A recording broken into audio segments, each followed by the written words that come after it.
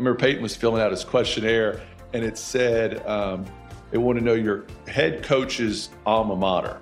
So he said, "Coach, I don't even know what's your alma mater." And he said, "Always do your best." So we're like, great.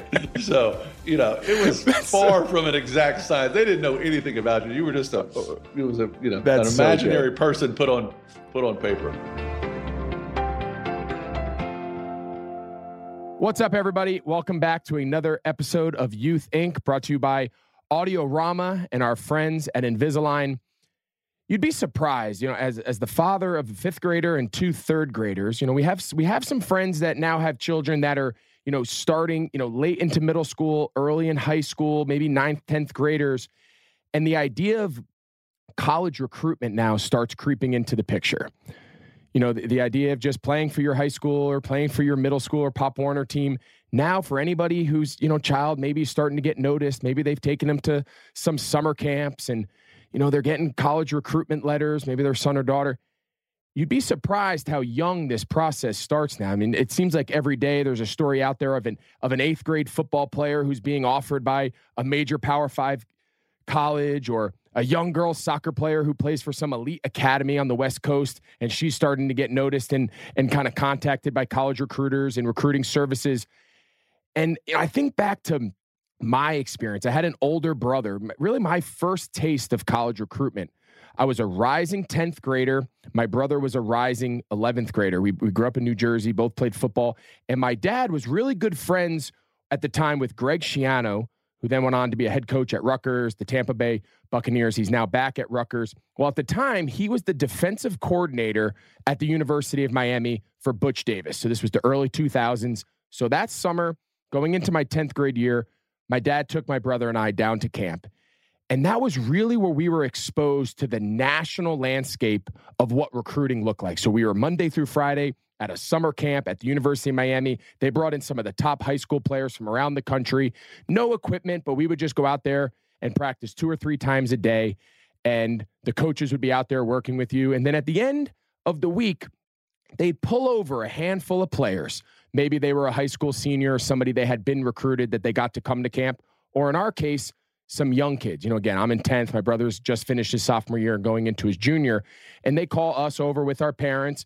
And they said, "Hey, we really like your two sons. We'd really like to continue the conversation about potentially coming here to the University of Miami."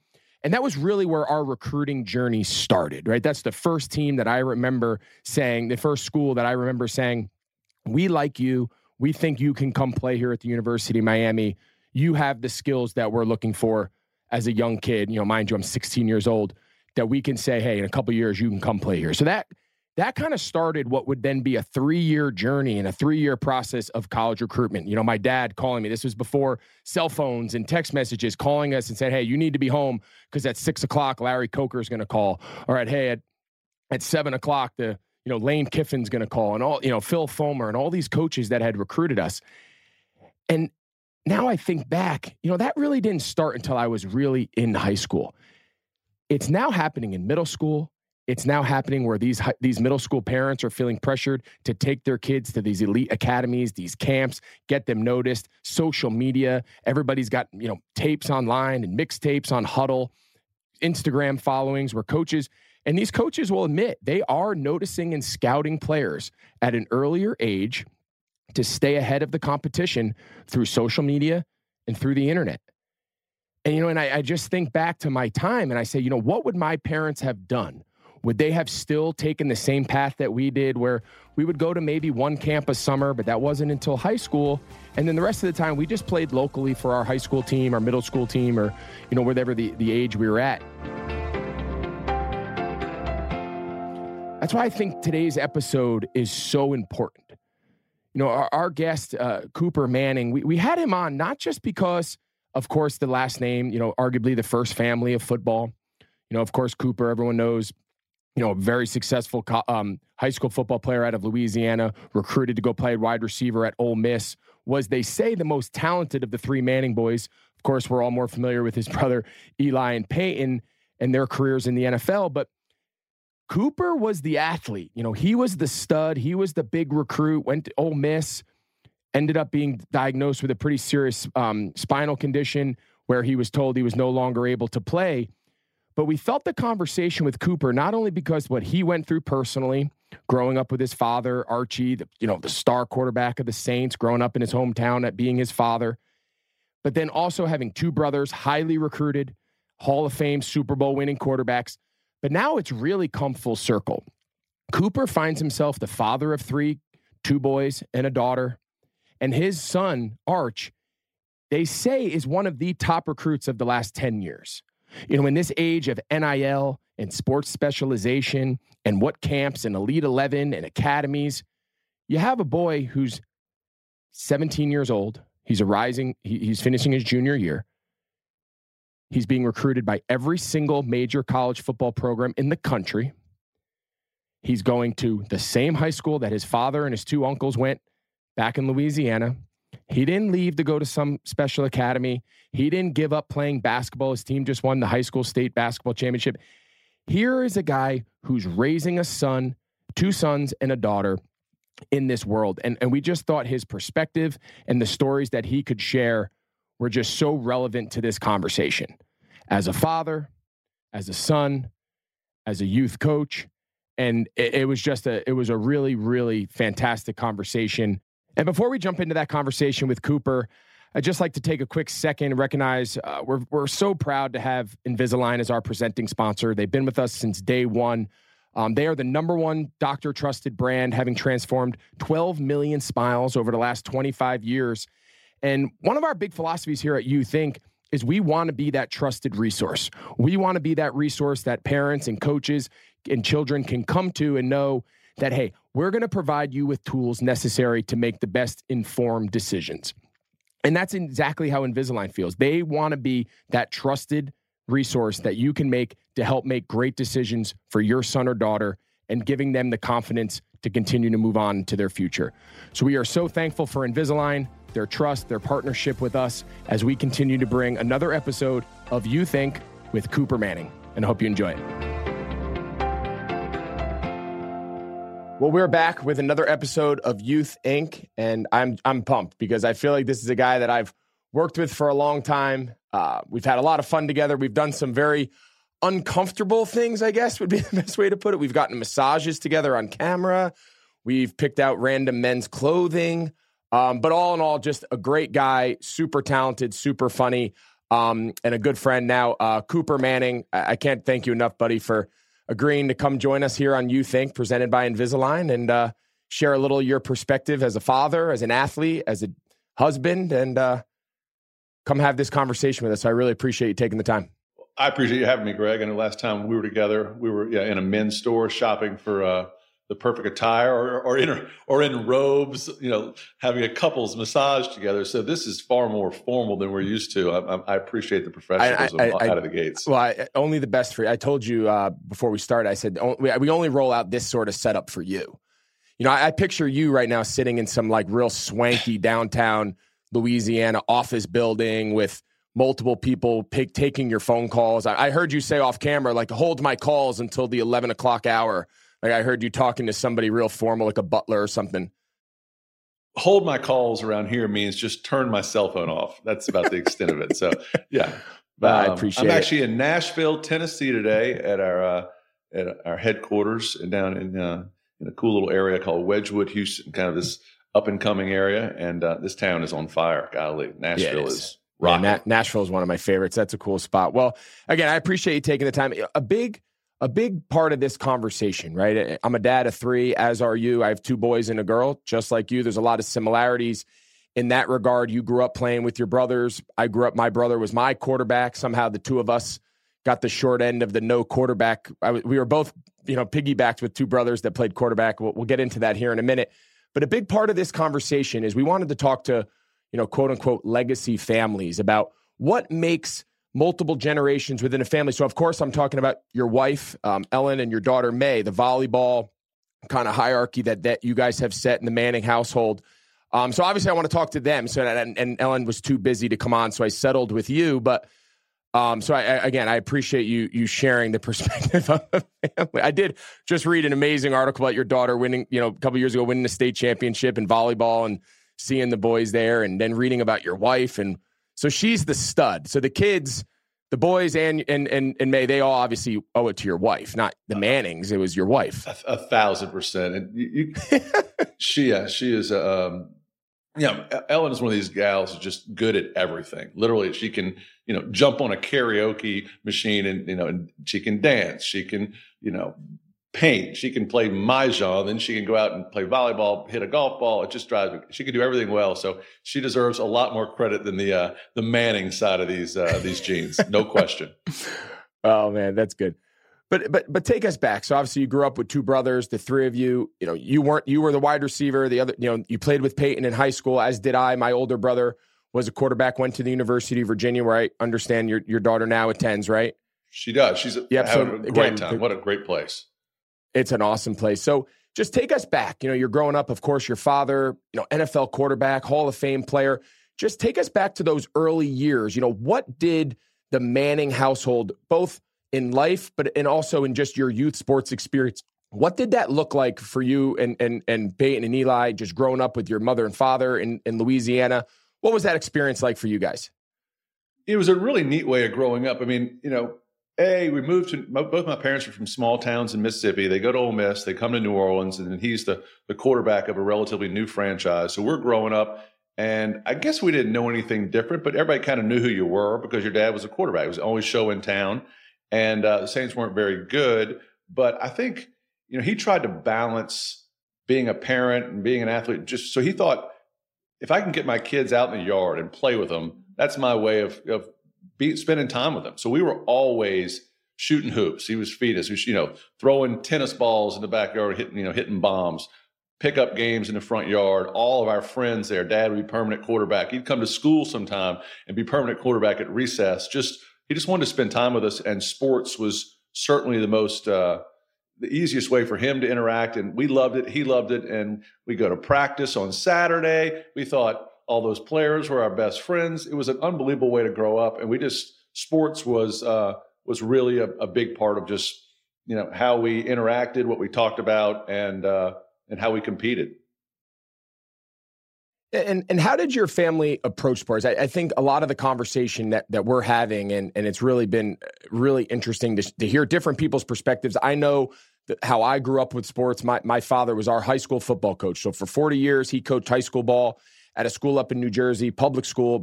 All three of the boys, my two brothers and I, all played for him and went off to play in college.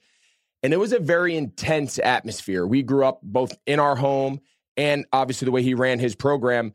It was very serious, and we loved it. He never had to tell us how hard to go work. He never had to push us out the door. Like, we really genuinely enjoyed it. And then we had his support kind of kicking us along the way and motivating us and pushing us. So it worked out well. What was the environment like in your house? Was your mother and father, were they just going to let you guys pave their own way? Did they have to push you guys, or did you just gravitate towards football and, basketball, baseball, growing up playing different sports? Or, what was their level of encouragement like?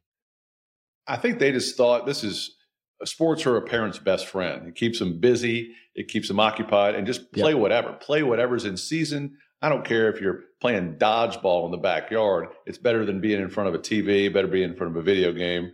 For me, it was better than being in front of a book or studying or something. Like, sure, I'll go play, tennis with this guy as long as I don't have to do this homework. So we played everything seasonal. We played even soccer growing up. My dad didn't know, how the ball was shaped in soccer. He didn't know which way it went. So we, and it was meant to be fun. That's what my dad was like, have fun. He still is like, have fun. This is not, the end of the world. You got to enjoy it. We don't want to make it work. But at the same time, he said, as we got older and got a little more serious about it, like, I'm not going to push you. I'm not going to say, did you work out today? Did you run routes?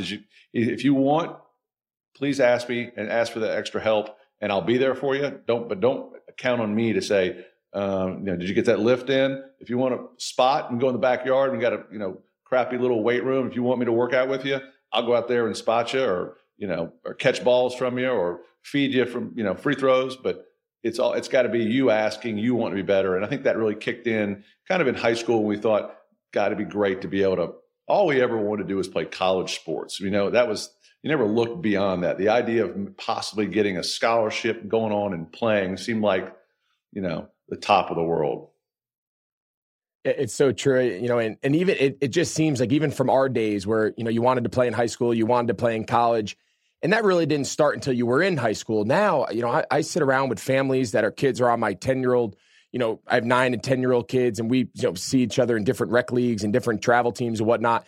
And these parents are already starting to think, what are we doing today that's going to give our kids a chance to go to college or get a scholarship? And I don't remember it happening so young. I don't remember kids until they were juniors in high school starting to get recruited potentially for a sport. That was really where college entered my brain. When I was a kid, all I wanted to do was make my middle school all-star team or make my high school varsity team and play for my dad, and I don't know when that started, but obviously you're going through it now. We're going to get to your experience with your own children, but it's just so funny to hear you say, here you are growing up in a family that's obviously very well known. Your father's an NFL quarterback. Your brother's coming behind you are highly recruited, as are you. And here you are saying when you're a kid, you just wanted to find that balance of being competitive, but keeping it fun. And I think, I'm really lucky to have parents that, as a template I can follow. I remember, little life lessons along the way that not to, and you also, Greg, I'm sure you saw plenty of bad parents, that were, the guy at the ballpark who gets, asked to leave because he's yelling at his son who, drops a fly ball, and you're going, oh, this is not good. And I think probably in the back of his head, he thinks his son's, headed to the major leagues, and this is screwing up the master plan. It was nothing like that for us. It was like, I can remember a night. I'm a receiver, a sophomore, trying to kind of a third receiver, and 2 quarterbacks get hurt, and I got to go in and play quarterback. And we play this team that's better than us, and I was awful. I think I threw 5 interceptions. I think I might have thrown 6, but they only gave me credit for 5 because they lost count. And I'm, sophomore, and I got, you come home on the bus, it's pretty quiet, and I go up to see my parents my dad said, well, I threw 6 against Tennessee one time. You didn't beat my record. So I was like, and so it's just a nice way of kind of, and I never looked back. It never bothered me the next week. It just like, water off a duck's back. You keep going. And I still enjoyed it. I had fun. I had great memories. I get more stories out of the bad games than I do out of the good ones. But, it was all meant to just be fun. And then as you got older, again, maybe junior, senior year, you kind of started to maybe get some letters in the mail and questionnaires about how and that was the best, wasn't it? Oh, I mean, man, I love, and you lied. Everything on that. You were 6'4", 225.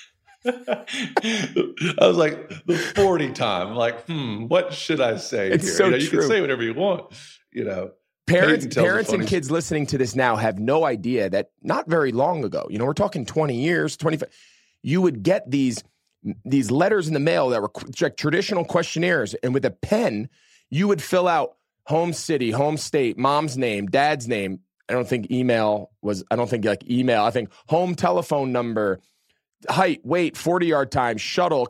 Like you would just handwrite it in there. You'd fold it up, put it in an envelope, and send it back. And that's what they put you down in the database. It was amazing. Right. Yeah. There was no camps. You weren't running a 40-yard dash at the Nike camp. No. And if you went to a camp, you probably went somewhere local. I would go to Tulane camps just because it was down the road and of course not super attended. And you try to, and I remember another thing Peyton used to always talk about. We had this hilarious football coach, Tony Reginelli. He was a wonderful man. He kind of got everything kind of confused sometimes, but I remember Peyton was filling out his questionnaire, and it said they want to know your head coach's alma mater. So he said, "Coach, I don't even know what's your alma mater." And he said, "Always do your best." So we're like, great. So, it was far from an exact science. They didn't know anything about you. You were just an imaginary person put on paper. Oh man, that's so good. And so take us back to those times, right? So you play with Peyton. He's your quarterback. You're the star wide receiver. I've always said when people have asked me, in your football career, the Super Bowls, albeit Peyton still owes me a dinner for beating us. We'll talk about it later. Was it playing a Super Bowl, college? I still think back to my days, Friday nights, playing for my local high school team. My dad's the coach. My brother's my quarterback. He's a senior. I'm a junior. And making that run. We ended up losing in the state championship. But, like, those are the memories around football that I remember. So, like, I'm curious. So take us back. So you and your brother, you're playing on the same team. He's the quarterback. You're the star wide receiver, albeit you're older. Like, what are the memories that come flashing back to you when you look back on those days playing when football was at its best, which was just playing with your buddies, playing for your high school, and competing with your brother? Yeah, I remember all the bus rides and the practice. I remember also running a lot of routes that summer before. Peyton's going to be a sophomore. I'm going to be a senior. And it's kind of the first time all those years in the front yard are going to be able to pay off. We had our own little signals. And Greg, it was also a time a little bit before everybody was throwing it. We decided to throw it around that year. You played better athletes and better teams, but they threw it 6 times and we were throwing it 26 times. Right. So, you caught a lot of balls, and we had, running trips left. We're doing formations. And now I wouldn't say we're ahead of our time. It's not super complicated, but just you could confuse people who were better than you. And so it was fun for everybody. Even the guy who was the third receiver, his parents were having the greatest time of their lives. And I think my parents looked back and said, golly, they've been blessed with Super Bowls and playoff runs and Pro Bowls. And they look back and saying those years in high school when their 2 boys were playing together were as memorable and as fun, because it's fun. You screw up. I remember a couple of years ago, we're playing a tough game and we tie it up with 2 minutes left. This is Arch's freshman year, playing a really good team. And there's a bad snap on the extra point and we lose by 1. Well, there's no one talks about it ever again. He's a great kid. The kid's going on to the Naval Academy and going to be a decorated star for his country. And there's no scandal, there's no hoopla, there's no blame. It's just like, you move on, you lost. Who we got next week? Yeah. So there's something so genuine about that makes high school sports, I think, fun and innocent and good. And hopefully it can stay that way, because some people are trying to use it as a platform to get to the next level, which is fine. But let's not get too far ahead of ourselves. All right. So you're a senior. Peyton's a sophomore. You're spending those summers. You're working on your game. You're running routes. He's throwing the ball. Is your dad out there helping you? Is this with your high school coach? Is this just with each other at the park or at the school? Like, what does that look like in that regard?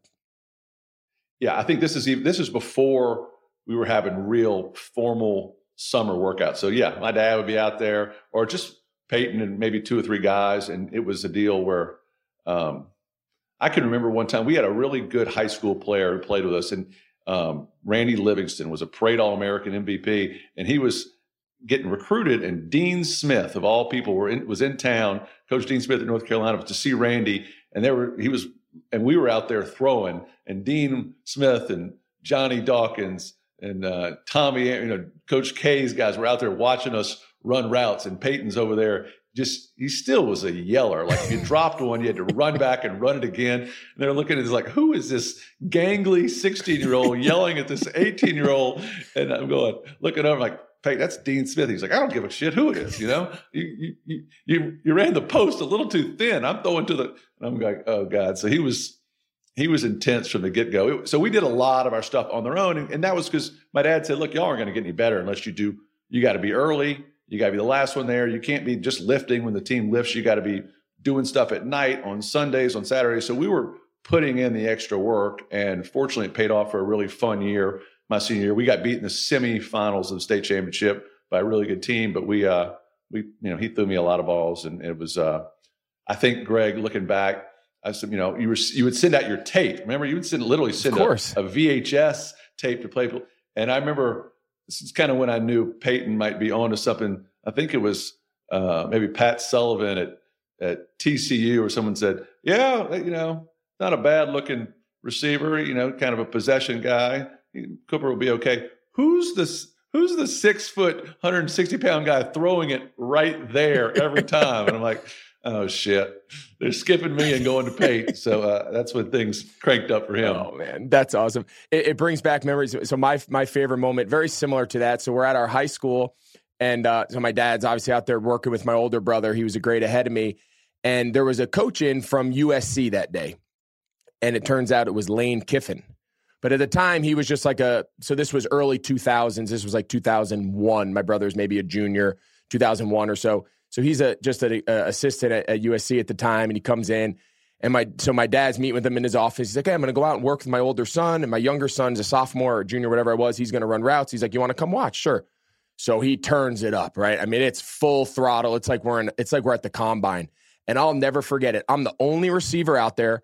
My brother must have thrown 50 balls. I had to run every single one of the routes. It was like our first true, like, all right, man, you want to go out there and you want to compete for these guys and you want them to offer, you better go. And I'll never forget it. And we actually still have the business, like, they would come in and give you the business card. At the time, Lane Kiffin or Johnny Jones, whoever these assistant coaches were, and you'd keep them because it was cool and you'd show your buddies at lunch. But I'll never forget it. So hearing you tell those stories brings back a lot of fond memories of doing it myself.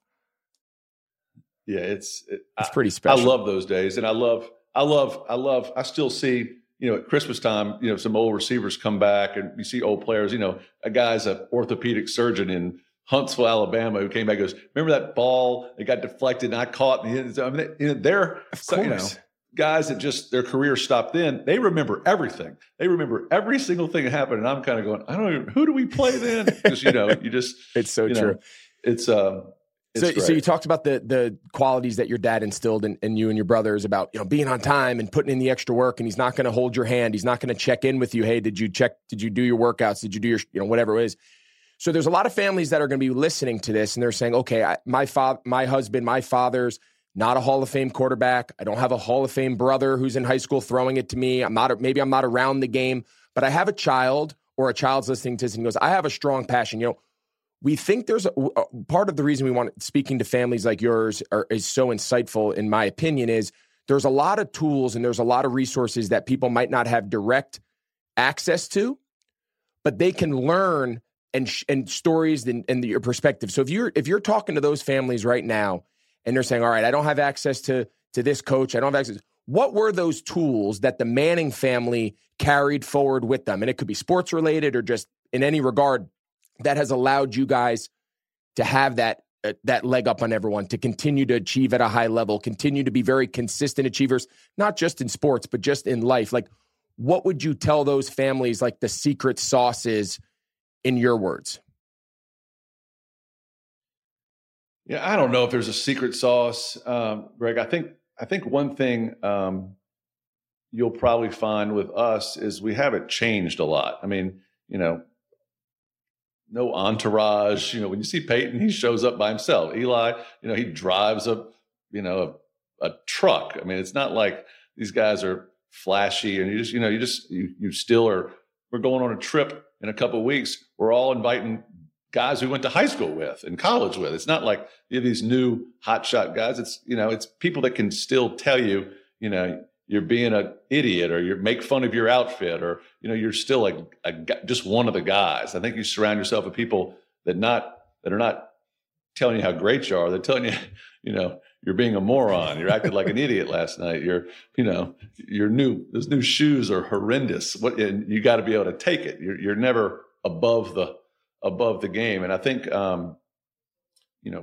criticism is kind of goes away when you get to some sort of level where you surround yourself with everybody who wants something from you. These guys want nothing but just the same thing they wanted when they were in 8th grade and 9th grade playing with, just to be a pal. I think that's really good perspective. I think that's important for people to hear. A family, individuals who've achieved a lot, it's very easy to change. It's very easy to kind of lose what grounded you, lose the humanity of what's made you special since you were that 15-year-old kid running around just enjoying it in his backyard. So I just think it's really important for people who might not have access to that similar structure or that similar parenting style, or have brothers who share a similar vision, but they have a passion and they want to pursue it.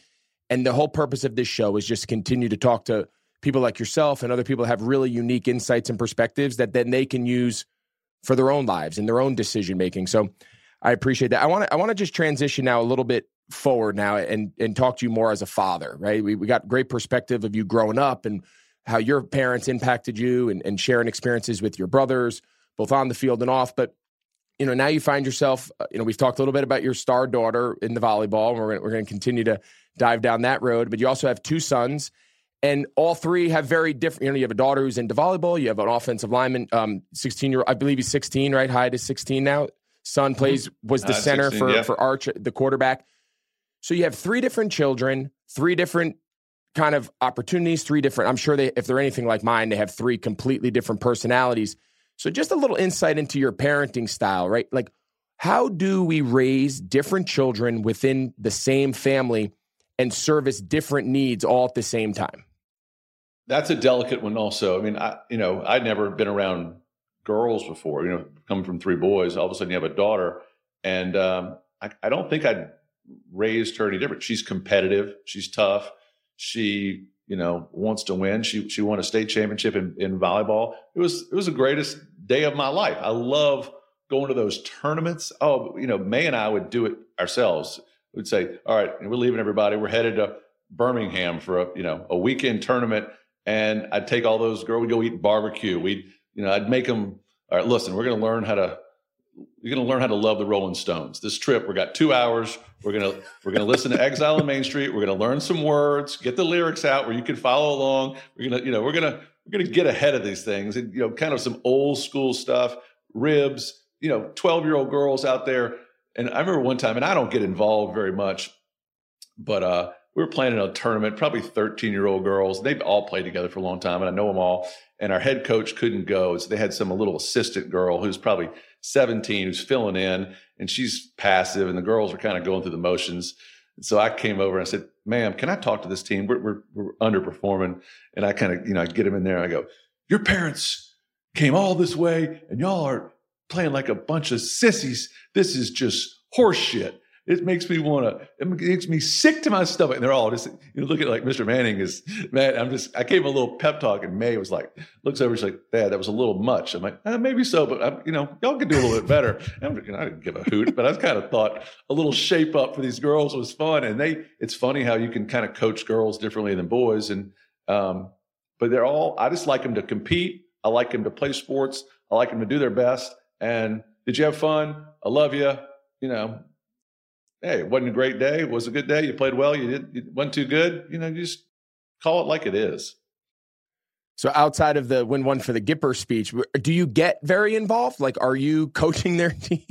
Are you coaching their teams? Are you the dad who's just standing in the bleachers or sitting just observing? Like, what is your style? I've done both. And I found myself wanting to coach when they were young. I mean, you run out of rope there in a while. I mean, it's like when they get into school stuff, you hit the stands and it is what it is. But I loved coaching girls basketball and boys baseball. And then, they got in lacrosse. I don't know what I'm doing. I'm back in the stands.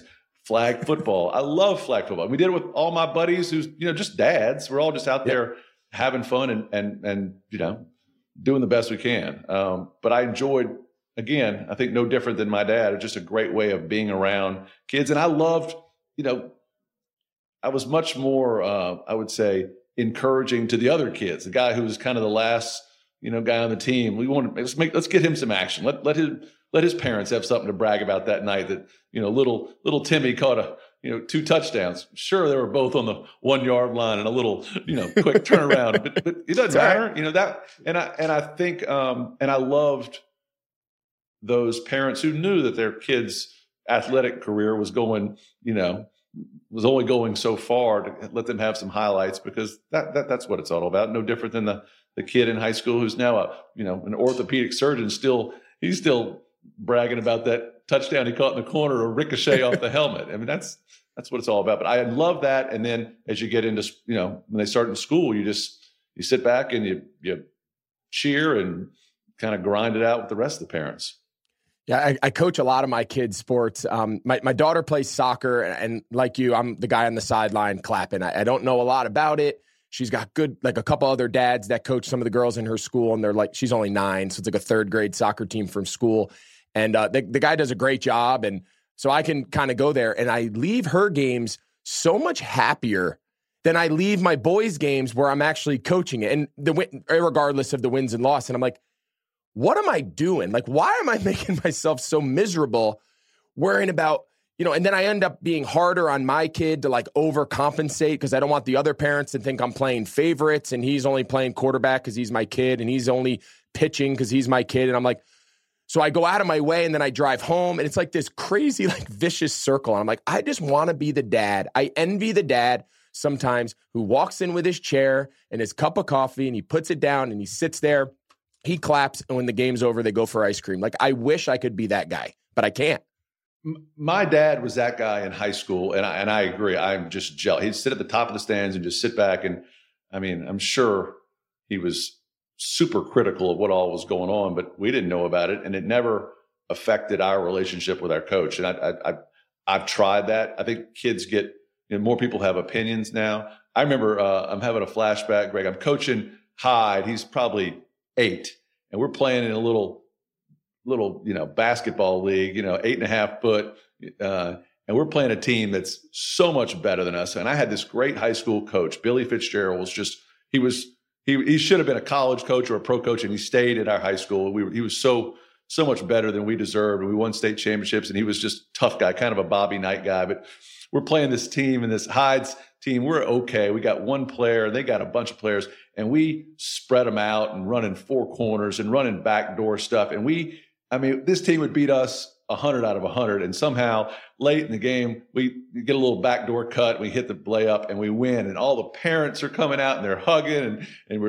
So I'm riding home and I'm on a high. I'm going to be a coach one day. I've coached this 8-year-old little biddies so I get, of all things, I call my old head coach. And just Billy Fitzgerald, I just call him on the ride home. And I said, Coach, you're not going to believe it. I got Hyde's 8-year-old team. We're in the semifinals. They got a bunch of tall timbers, and we backdoor cut them, and we ran, spread them out and ran 4 corners. And we wind up winning, and it was just unbelievable. And Coach goes, "Who is this?" And I'm like, "Oh shit, it's Cook. This is the greatest day of my life." And I'm like, "What am I doing? I've lost complete perspective on everything." I think it's the great. He's like, "Why are you interrupting my dinner? Tell me about something." I hadn't talked to him in 3 years. He gets this random call from an old player. It's like, So anyway, but that's why. But those stories right there are why we drive ourselves crazy, and it was a big inspiration for like why I wanted to go out and have these conversations and put this show together is because like I would be laying in bed, and again, my kids are younger. They're young. 8, 9, 9, and 10. And like, I would come home and I would let a flag football game on a Saturday afternoon, like even during the fall, like I'd go to walk through in the morning when I was playing, I'd go to walk through in the morning, I'd race down the street, make it to the little church field where my kid was playing 8-year-old flag football, go out there. Me and my dad would coach it and we'd try to do it the right way. Come home and like, it'd be 3 hours later. I'm going to the hotel to start like meetings for the night before. And I find myself like sitting in the cafeteria and I'm like rehashing the game with the other players and coach. And I would sit back to myself and be like, I have a game tomorrow and I'm more worried about this damn flag football team and why they don't understand not to let anyone get behind them in zone coverage. You know what I mean? Like it's stupid, but it's super rewarding when you get it right. Agree. And I think sometimes, Greg, I'm sure you found it, you try to go in and you're calm and you're cool. And then the other coach who probably never played a down is got a good team. They're schemed right. And he's kind of loud. And all of a sudden you're down 21-0. And you're like, all right, I'm trying to, be this level-headed guy. And you're like, I want to rip this guy's face off. I'm going to kill this guy. I'm going to beat him up in the parking lot. And then it becomes personal. And then it becomes personal. Then, same way you're coaching third. You're like, all right, good hit. And then all of a sudden, you're down 8-0. And he's just, waving guys home, just, going, oh, come on. I got someone in center field who's looking the wrong way. He's looking out, picking daisies. And they can bring the worst out of a normal, sane human being. I know. I try to talk to myself and I try to like have these moments of like, inner perspective, like, all right, man, go there. But you know what? When you're wired a certain way, it's hard to not do things the right way. So we end up driving ourselves crazy. I want to transition a little bit here into the last few things. You mentioned we've talked about your daughter now in May and her volleyball career in high school with your wife and winning the state championship. And now you have 2 boys that are playing together, high school football, the same school you and your brothers went to. Like, what is that moment like? Like, how many parallels do you see? And I know Hyde doesn't play wide receiver, but nonetheless, they're playing together on the field at the same time. And there you are sitting. Like, do you have flashbacks of seeing the boys in those Newman uniforms and think back, like, this was me and my brother, this was my family? Like, is that kind of weird sometimes to like look back and draw those parallels?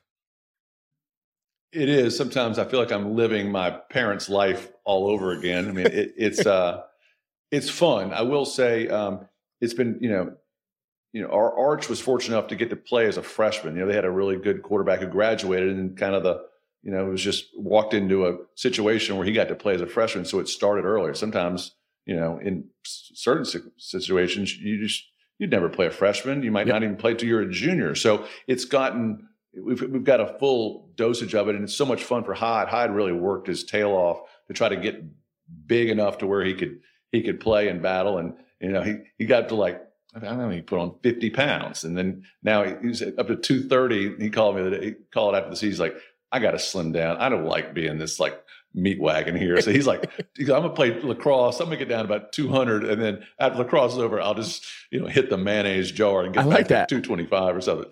So it is so much fun. We are, and they get along. They are completely opposites. I think, Arch can yell at Hyde a lot, and Hyde can be critical of Arch and probably, but they get along well. We laugh a lot. They've had some success, had some, Hyde got beat out a little bit toward the end of the year. And I'm like, hey, this is good. Things are not perfect. You're going to have to deal with adversity and things go wrong. And I think that's kind of the big picture, the life lessons along the way that sports can create that you don't always get at, being in the play or being at a debate team. I mean, when you got a big audience and things go wrong, and how do you deal with it and critique? It's your first step, because it gets, the games get bigger and the situations get tougher. And I think it's a great place to kind of, show some perseverance and show some character. I think that's so important because failure and dealing with adversity, in my mind, my whole approach towards youth sports is to learn those very lessons. And you just brought up a great one. So give us some insight. What is that approach? Like how do you handle those hard conversations with your son or daughter, or how do you deal with when they come home and they've experienced a little failure, or they've had, whether it's a bad game or you mentioned maybe losing a little time, like what is the approach that you guys that you take in your family to allow those moments to be a fail forward and allow them to continue to improve and continue to move forward with their lives? I'm a big fan of putting it back on them. Like, what do you think the problem is? And then how are you going to solve it?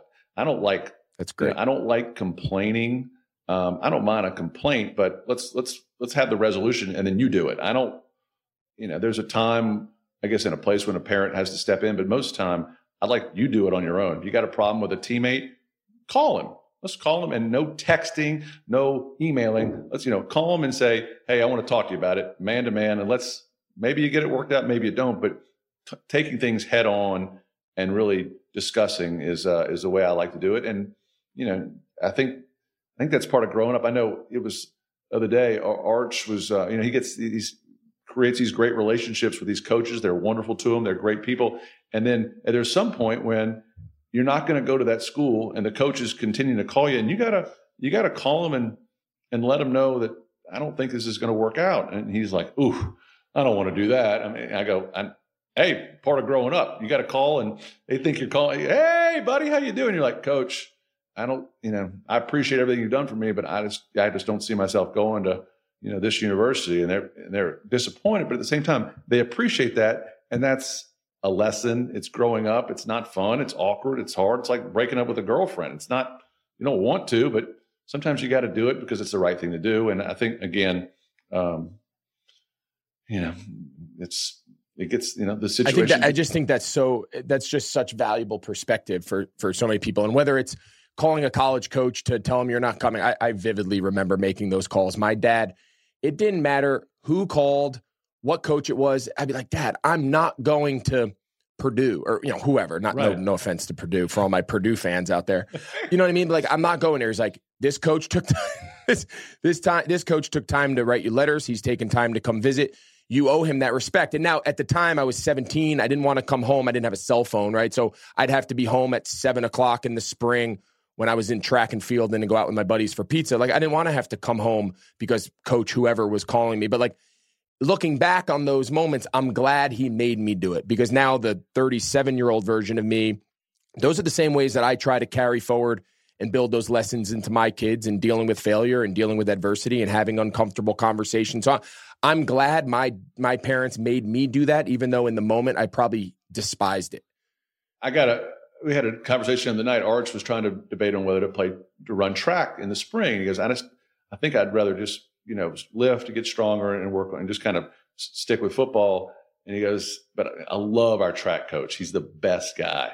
And I don't want to tell him that. I go, Dad, will you call him? I said, I'm not calling him. I mean, you call him. You're going to call him right now and tell him the deal. Get on the phone right now. He's like, oh, I don't want to do it. I go, get on the phone. Sure enough, has this great conversation. Coach Fowl is a total pro. I get an email from the coach saying, hey, I really appreciated the call from Arch. That's, I know we're going to certainly miss him, but that's a mature thing to do. And I sent that to Arch like this. You see, it's starting to, it makes sense. I know it's a juvenile, it's a boy turning into a man, and you got to make him. You can't bail him out all the time. You got to handle it.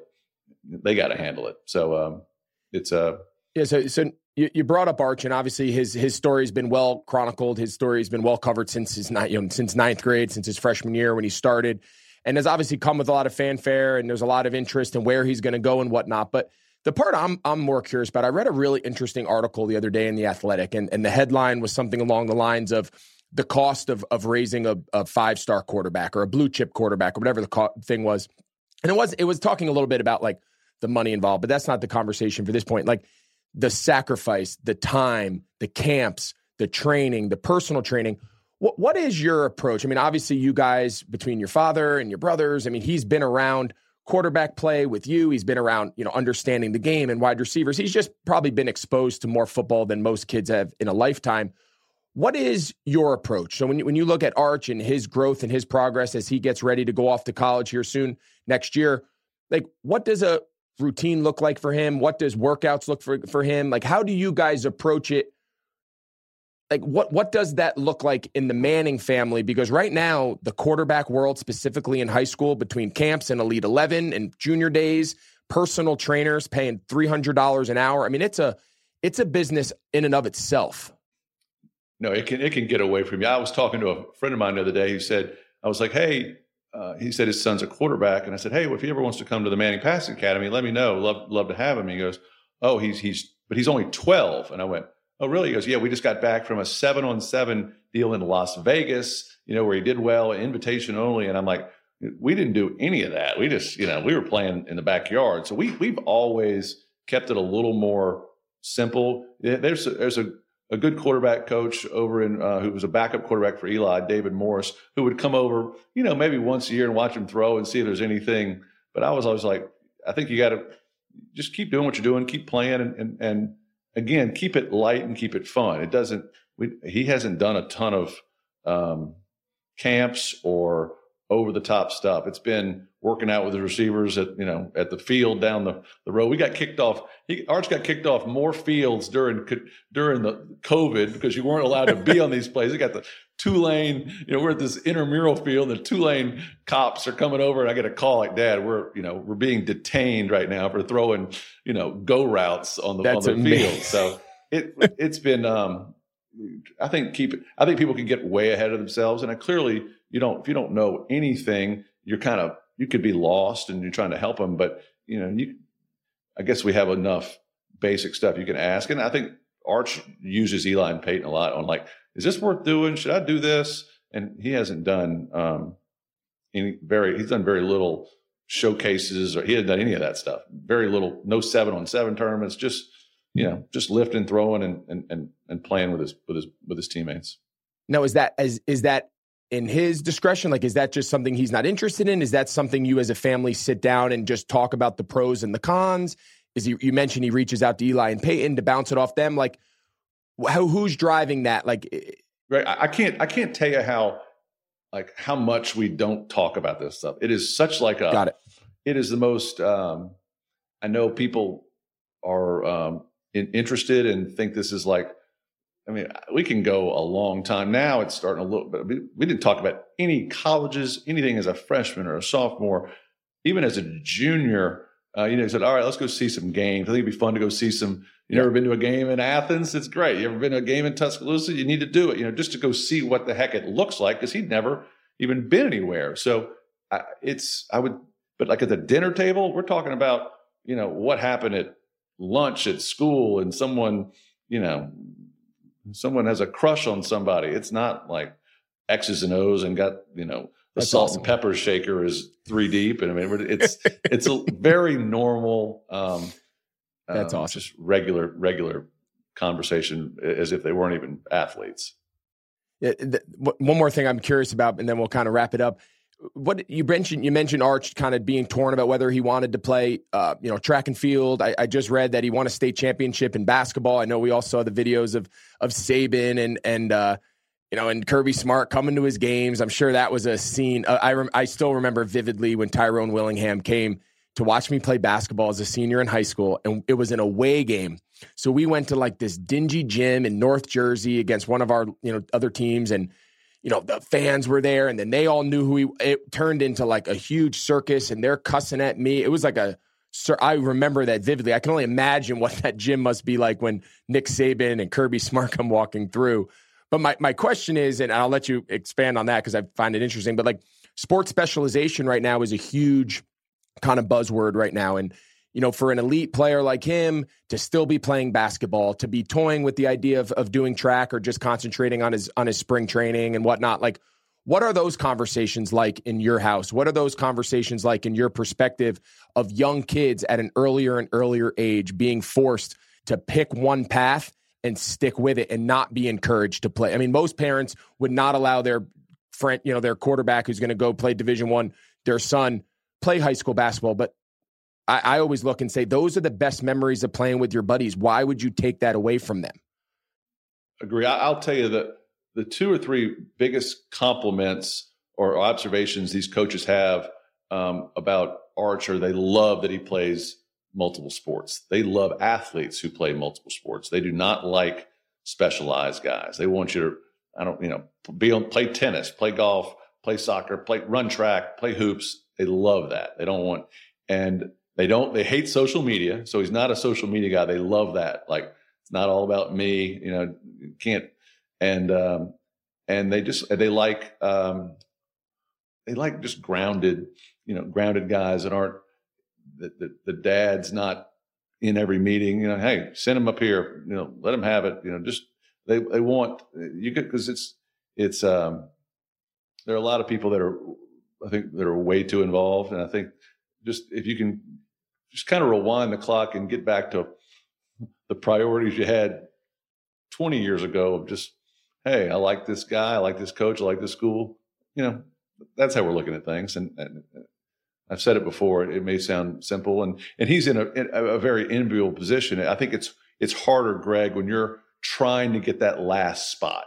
If you're you're that kind of undersized linebacker who's just dying to go back to Purdue. He's going to Purdue. He wants to be that last guy, and he's trying to prove himself. That's harder. That's harder on parents. I think that's more stressful, and you're just trying to validate yourself as you belong, and you're doing everything you can to be seen. That's a total different game, and I understand that. I haven't been through that, but I know that's harder than what we're dealing with.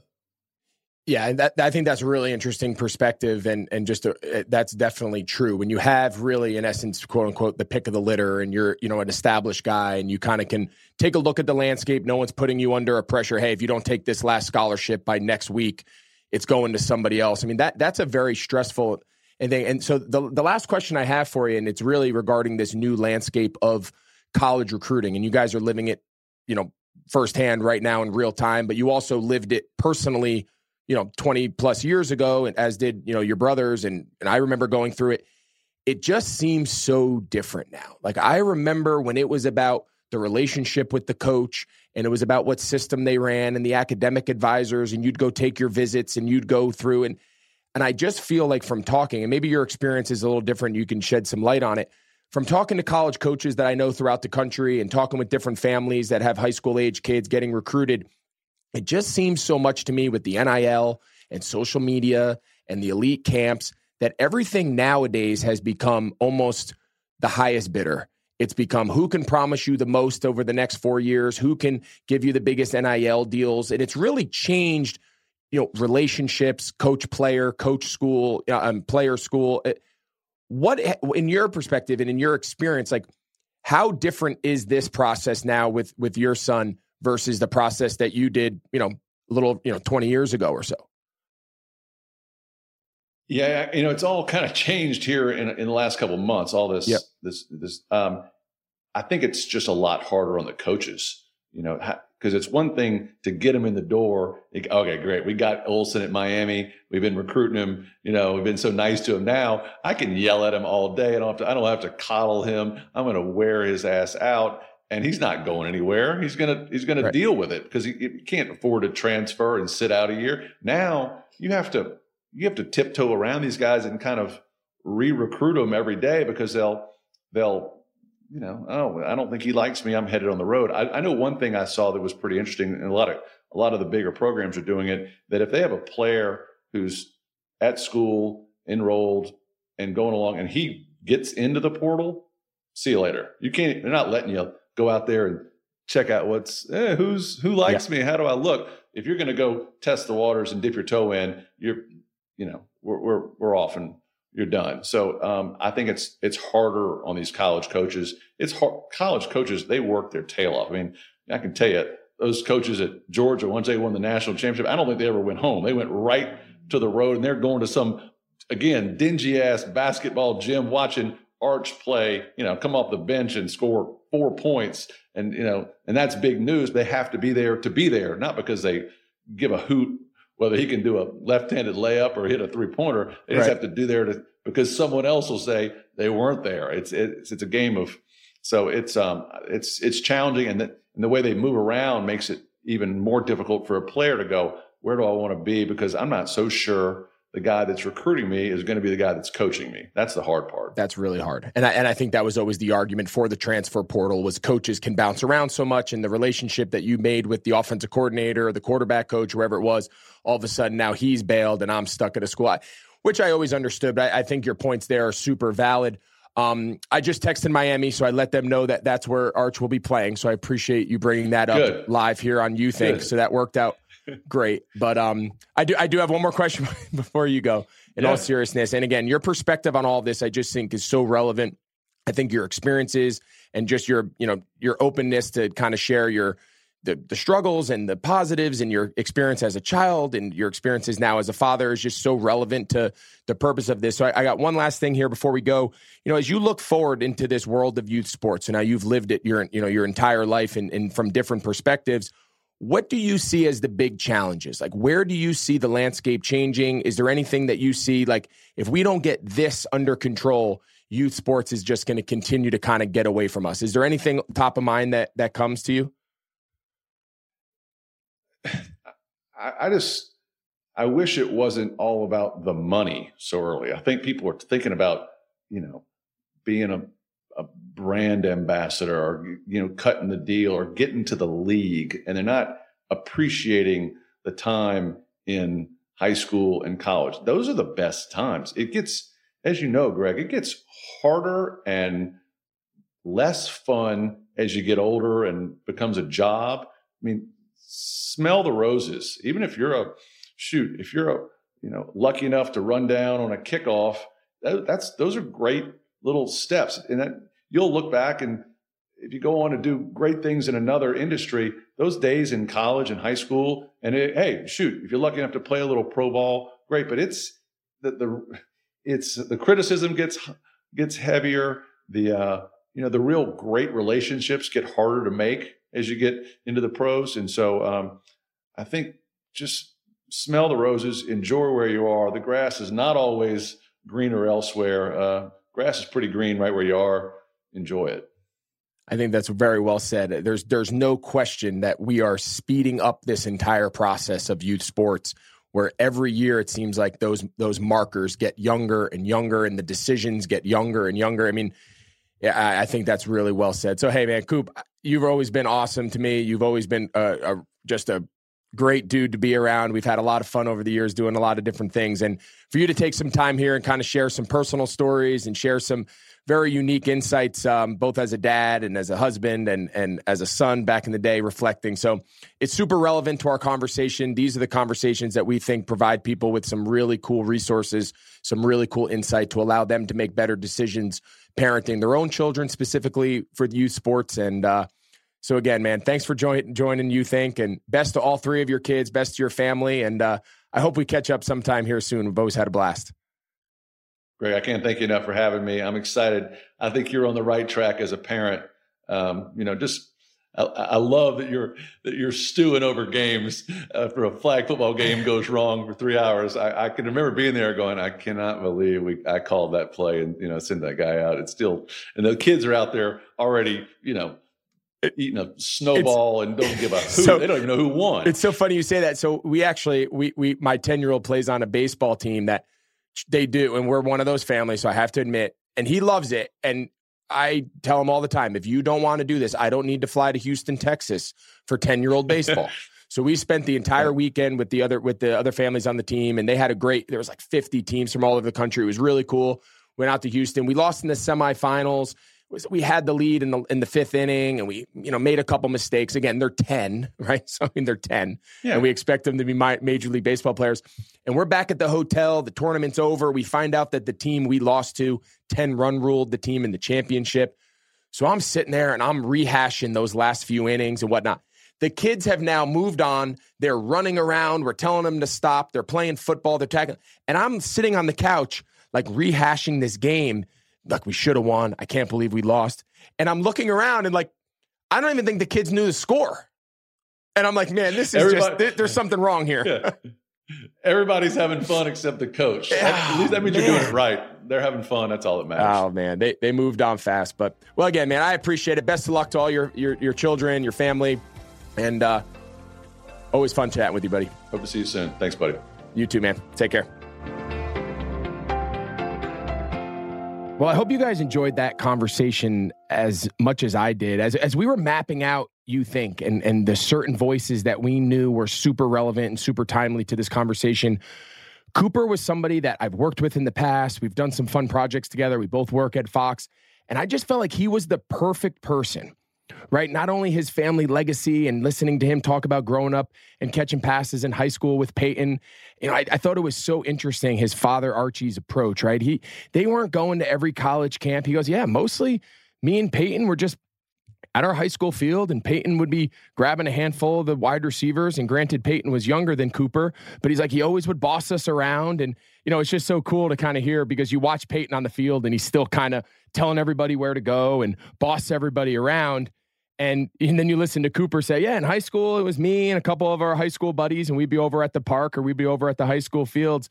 And our summer practice was not some special coach. It was not some special camp. It was just Peyton telling us where to go and just running routes on our own. He said his dad would come out and help if he wasn't at practice. It was such an organic, and it just felt so authentic and real to just hear him reflect back to those high school days. And to think of what those three boys from a legacy standpoint were inheriting, being the son of Archie, a Hall of Fame caliber quarterback, playing professional quarterback in their town where they're growing up, trying to make names for themselves. I always, and something I've always marveled about Cooper was, if it wasn't for him being diagnosed with a pretty serious spine condition that his doctor advised him not to play, he's really regarded. And when you hear Peyton and Eli talk about it, he was the athlete of the three. Peyton and Eli, of course, are Hall of Fame quarterbacks, Super Bowl winning quarterbacks, Peyton MVP multiple times. But Cooper was the stud, right? He was the guy that everybody came to watch. He was the guy catching all of Peyton's passes as a senior in high school. And I just think it's so cool to see how their lives have not only separated into run, Cooper's very into business and running multiple companies and working. And obviously his two brothers went on to achieve what they did, but they're all still so connected. And when I asked him, who helps Arch out, right? Your son who's going to be a 5-star recruit. And he goes, yeah, his uncles, he calls his uncles a lot and he leans on them. Like, it's just so casual. And it just feels like there's such a strong foundation of love and support within that Manning family. And I just think it's so important for people to hear. And probably the story that hit me the most. And I went home and shared this with my kids. Similar to Cooper, I have 2 boys and 1 girl, and my daughter. You know, the boys typically get all, we're playing baseball tournaments and we're spending it. She's the great sister coming and tagging along. And then when she plays her soccer, we make sure we're all there and we support her. But it's typically 1 game on a Saturday and it's quick. And for whatever reason, we don't want it to be, but it sometimes feels that it gets kind of put on the back burner. I went home and told my boys and my wife, and I said, I want to tell you guys a story about the Mannings that Cooper shared with me. Cooper's wife, his daughter, May, playing for the high school state championship in volleyball. Mom was the MVP of the tournament years back, and now the daughter's playing on the team. And I can just picture Cooper, his son, Arch, of course, we talked about the 5-star quarterback, his other son, Hyde, who was the high school center, snapping to his brother, dressing up in their sister, May's all-girls high school that she goes to, sitting in the bleachers, screaming with every point, watching her win the state championship. When the call ended, I just couldn't help but think, there's no guarantees that kids are going to be what everyone thinks they're going to be. Every 5-star doesn't turn out to be Peyton and Eli Manning. But I'll tell you what, the Mannings are doing something right. The balance, keeping things in perspective. Cooper tells us, we sat around the kitchen table. We don't talk college recruiting. We talk who's dating who's going out with the boy, who's going to the senior dance with who. He goes, that's our kitchen table. And it really hit home with me about perspective and about balance. And there's time for everything. Be where your feet are. When it's time to be a parent, be a parent. When it's time to be a brother, be a brother. When it's time to be a sister, be a sister. And then when it's time to go out and compete and go get scholarships and go try to make the varsity team and you go do you. But I just thought it was such an eye-opening conversation to have with Cooper, to hear about that Manning legacy, see how they're all handling it, and how are they taking all of those tools and using it to raise their 3 children, all 3 with very different needs, very different interests, very different support structures, yet continuing to parent all 3 kids the way each kid needs to be parented. And I just think it's so relatable. I know I can relate to it. I hope a lot of you can relate to it.